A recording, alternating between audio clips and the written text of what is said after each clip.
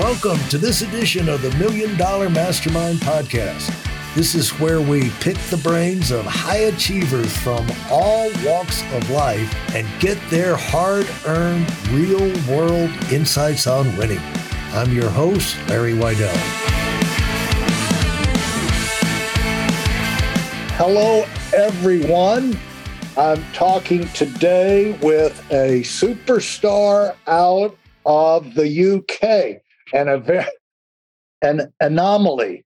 And I want to investigate that because you have a highly motivated entrepreneurial person in the UK, and I didn't think there were any of those left. Yeah, exactly. So, hello, Tom Hunt.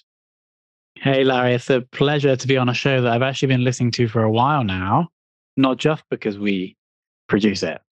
Yeah, and thanks for the great job.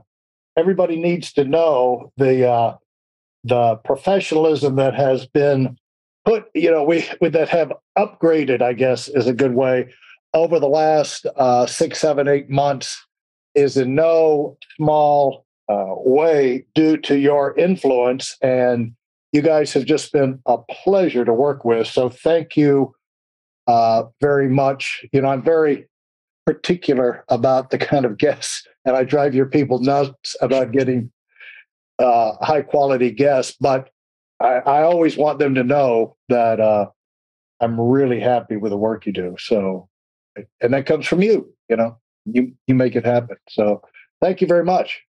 No, I appreciate that. And I think maybe some of the stuff we talk about today may come back to that, what you're saying then, but let's see where we go. Well, let's see where we go. And what I thought, first of all, you're the founder and CEO of Fame. Fame is the company that does these things. I don't know what all Fame does. What all does Fame do? So we do one thing, which is start and grow podcasts, typically, or business podcasts, typically for B2B brands, sometimes just for businesses. And so what that actually means is that businesses or B2B businesses will pay us each month and we'll help find the guests, as you mentioned, hopefully getting the guests right. We then produce the audio, video, written, image assets, and then we also promote the shows. So we do that in exchange for getting paid every month. Yeah, and it's made my life a whole lot easier in doing these because I used to take notes. We did it in our office, our staff, none of us were trained. And I would I would start off with someone. I had this idea that I did not want the episodes to be long. And so I would start. Plus, I don't like things to be planned. They're better if they're spontaneous. And so once we started talking, we'd get into a groove and I'd start to get an idea of what could be the theme for at least that episode. And I'd be writing bullet points down while I was thinking of the next questions, and it was very taxing. And plus, the staff couldn't read my notes. So I'm worse than a doctor in terms of writing. I actually remember, because when we started working together, there was a few episodes that you'd done the notes for. And I was like, because I think I was handling you guys at the start, I was like, we'll take that on. So I got the screenshots of notes and I was like, wow, this is going to be tricky. But we managed it. But then the improvement was that now you don't take notes. And then we pick out the things and then write that into the descriptions, etc. Well, as you're a podcaster, the thing is that your attention needs to be on who you're talking to, because a lot of times they'll say things in passing that has, decades of experience and efforts to get to where they made that statement, and they'll just toss it off. But if you're not listening, and you never catch them all, but a lot of times just because you can, you're paying attention, you can catch those things and say, let's talk about that for a minute. And then it unfolds. You get some incredible content you wouldn't get if you're busy, writing bullet points down. So exactly. So thank you for that. Now, I am, when I looked at this thing, so that's what Fame is. And how long has Fame been in business? 3.5 years. 3.5 years. And why did you take on this responsibility, this idea? Mainly, was it an outgrowth of you doing your own podcast, or did that come later? So at the time of starting Fame, I was head of marketing at a B2B software company. We started a podcast. I was the host. Long story short, it was very profitable for their business. So we were building relationships with guests that became customers. And then B, we got the timing right on the topic. And so we were able to get in there as it was growing. And so our company became relatively famous in that world of sales. And then, so that's why it was very profitable for the business. So then I left. They became the first client of Fame. And then all Fame is just us taking that process we were building in-house and then implementing it, improving it over 3.5 years to now we have roughly 70 clients. Okay. That's mushroomed dramatically. And, the sky's the limit because podcast is not, we're not going to be running out of ideas for people to have podcasts and, people of insight with things to share that people want to hear. So the sky's the limit on how far you can go. And you do have, you have other businesses. You have, we'll get into like Bcast, and I'm really, really interested in your AI tool for coming up with, the notes and things like that. But probably to do this correctly so people can relate to you, where did all of this initiative and drive and curiosity about this kind of work come from? What led you to where you're doing a B2B podcast, with this other company, and you're the guy who, we need a podcast, and it turns out you're the guy who did it. So these things don't happen by accident. Yeah, so we have to rewind maybe 10 years. So how some entrepreneurs have the story that they're 7 years old and they're going around selling newspapers or whatever because they're a born entrepreneur. That wasn't. Yeah, exactly right. And what were you doing when you were 7 for your first business, Larry? Was it something like selling sweets or something? Selling TV guides. Sick. How old? Really 8 years old. I saw an ad in a TV guide. I sent off at 8 years old. I sent off for the information, and I set up my own route. I had 50 houses in the neighborhood, and I would get 15 cents cash money from them every week. I'd send 11 cents in an envelope to the TV guide company, and I would keep 4 cents. I would make $2 a week. Wow. That's crazy, isn't it? I mean, the point here is that I got to age 22 and I had never done anything entrepreneurial. And so instead of being driven to wanting to sell things or doing entrepreneurial stuff, I was driven away from the other option, which is being employed. So I do a master's degree, 4 years studying chemistry, realize I don't want to be stuck in a lab on my own for the rest of my life. So then I then essentially go and spend 4 years in management consulting, which part of it I liked, but it just wasn't for me. I didn't feel, I was is this it to life? Do I do this for 30 years and then retire? So then I was if I can't be employed, what else am I going to do? I'm also really like the internet. So you then have two options. You either learn how to code or you learn how to sell things online. So if we really have to summarize the last 10 years, because I've really been in the entrepreneur world for around 10 years now, is I've just been learning how to sell things through the internet. So in the 7 years between realizing this and spending all of my time doing it and getting the job as the head of marketing at that software company we were discussing, there's probably about 15 different things I tried and we could probably say failed at. Like what? My favorite one, Larry, was a male leggings business. So you know how you see people running in leggings? Right. This was before then, 2012. Yeah. So we go on, and we'll link to this below. We have we're on Dragon's Den, which is Shark Tank in the US. And so we created a male leggings brand, started selling them on the internet, and then started selling a few, got on Dragon's Den, then sold quite a lot, didn't get investment. And and then eventually shut the business down because we weren't selling that many.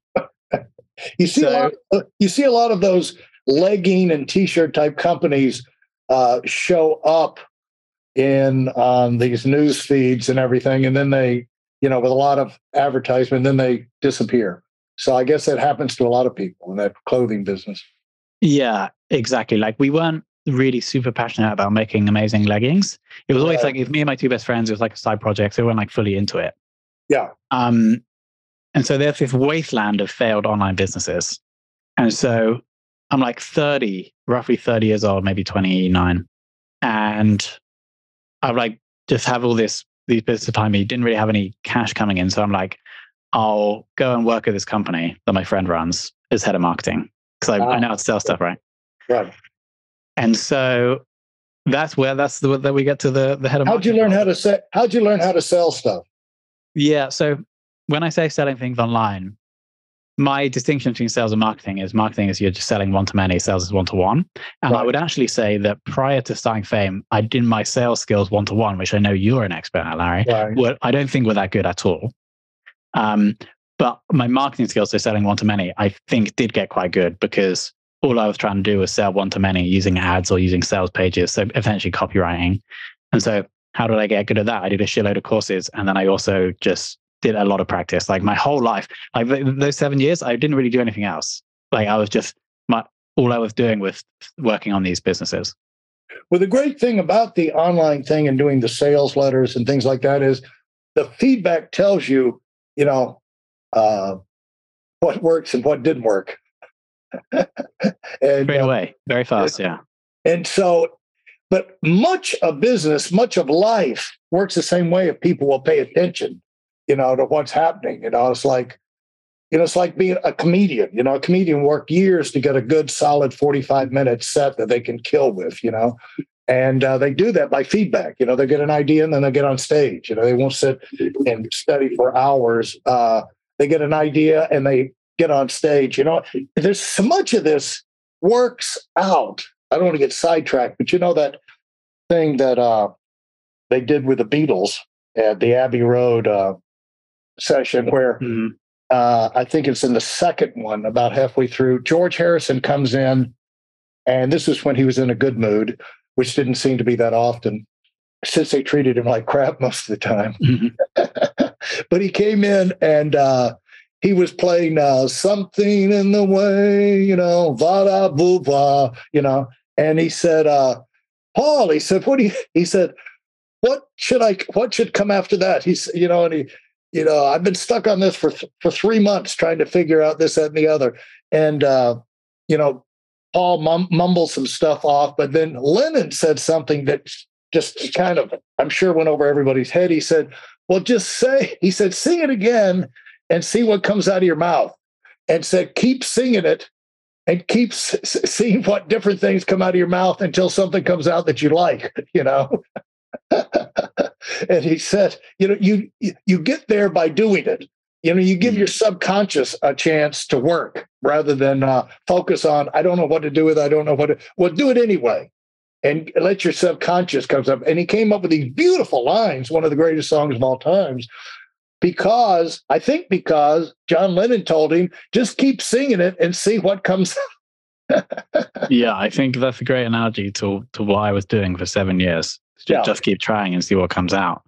We could help a lot of people right now, Tom, by putting some light on the subject of people say, follow your passion, write down what you're, excited, and I believe follow your curiosity, follow the things that attract your attention and things you get, because if you find something to do that you like, you get excited about, it's easier to put the discipline in because you get better and better at it. You get enjoyment from doing it, but also you'll make the extra effort, because that's where extraordinary success comes from, is extra intense effort over long periods of time. And so you got to like it a little bit, but this whole idea, you'll have people come in and say, you've been told follow your passion, and that's the worst advice you could ever get, because, you can overdo that advice to where, like I like to polish oyster shells. I just love the color. I want to spend my life. Yeah, great. Not a big market on that, And so Mark Cuban all along has said, refine that by saying, find something you can get passionate at that you can make money at. Yeah. You can get excited about, you can fall in love with, and you can make a lot of money at, develop a skill. And so that's really what you were kind of trying to do or in the process of doing. Would you say that? And how would you describe that process about finding something? Because you're obviously passionate about what you're doing now. So I think you could help a lot of people by some comments on following your passion or finding your passion. Yeah. So just as you're saying that, I think one thing to do before we get to that point is that if you're trying to make something work, e.g. you're trying to make a business work or you're trying to make money, then the one thing that matters is you make something that is better than the competitors, better than other people. That's the first thing. And so in order to get to that point, you have to put in a lot of effort. And so that can be driven by passion for the thing, or it can just be driven by the fact that you want to make a lot of money or you want to build a business, right? Right. So it can be either or a combination of those two things. Yeah. And so I think for me, I was fortunate that when I was driven by making money. When I was trying to do that, I actually did start to love and enjoy the process of influencing one-to-many, e.g. marketing. Right. And so But I didn't know I had that. So I was starting to, and as I was getting good, I was like, yeah, I'm actually starting to enjoy this. So then I got driven, and still am driven by the two things. A, like building a business that works and making money. And then B, the enjoyment of the process of influencing people one to many. And so at Fame, we obviously do that to our potential customers, but then we help our clients do that for them. And so I think I'm driven by both, but you don't have to be, I don't think you have to be passionate. I don't think you have to really want to make a load of money, because you can just combine them or have either. Thanks for listening to the $1 Million Mastermind. If you felt there were any valuable takeaways from this episode, please take a minute and leave us a 5-star review. Your feedback is important and really helps us get the word out to a wider audience. Remember, we have a valuable webinar that is absolutely free. Register for it right now at whitealumwinning.com. Thanks for listening.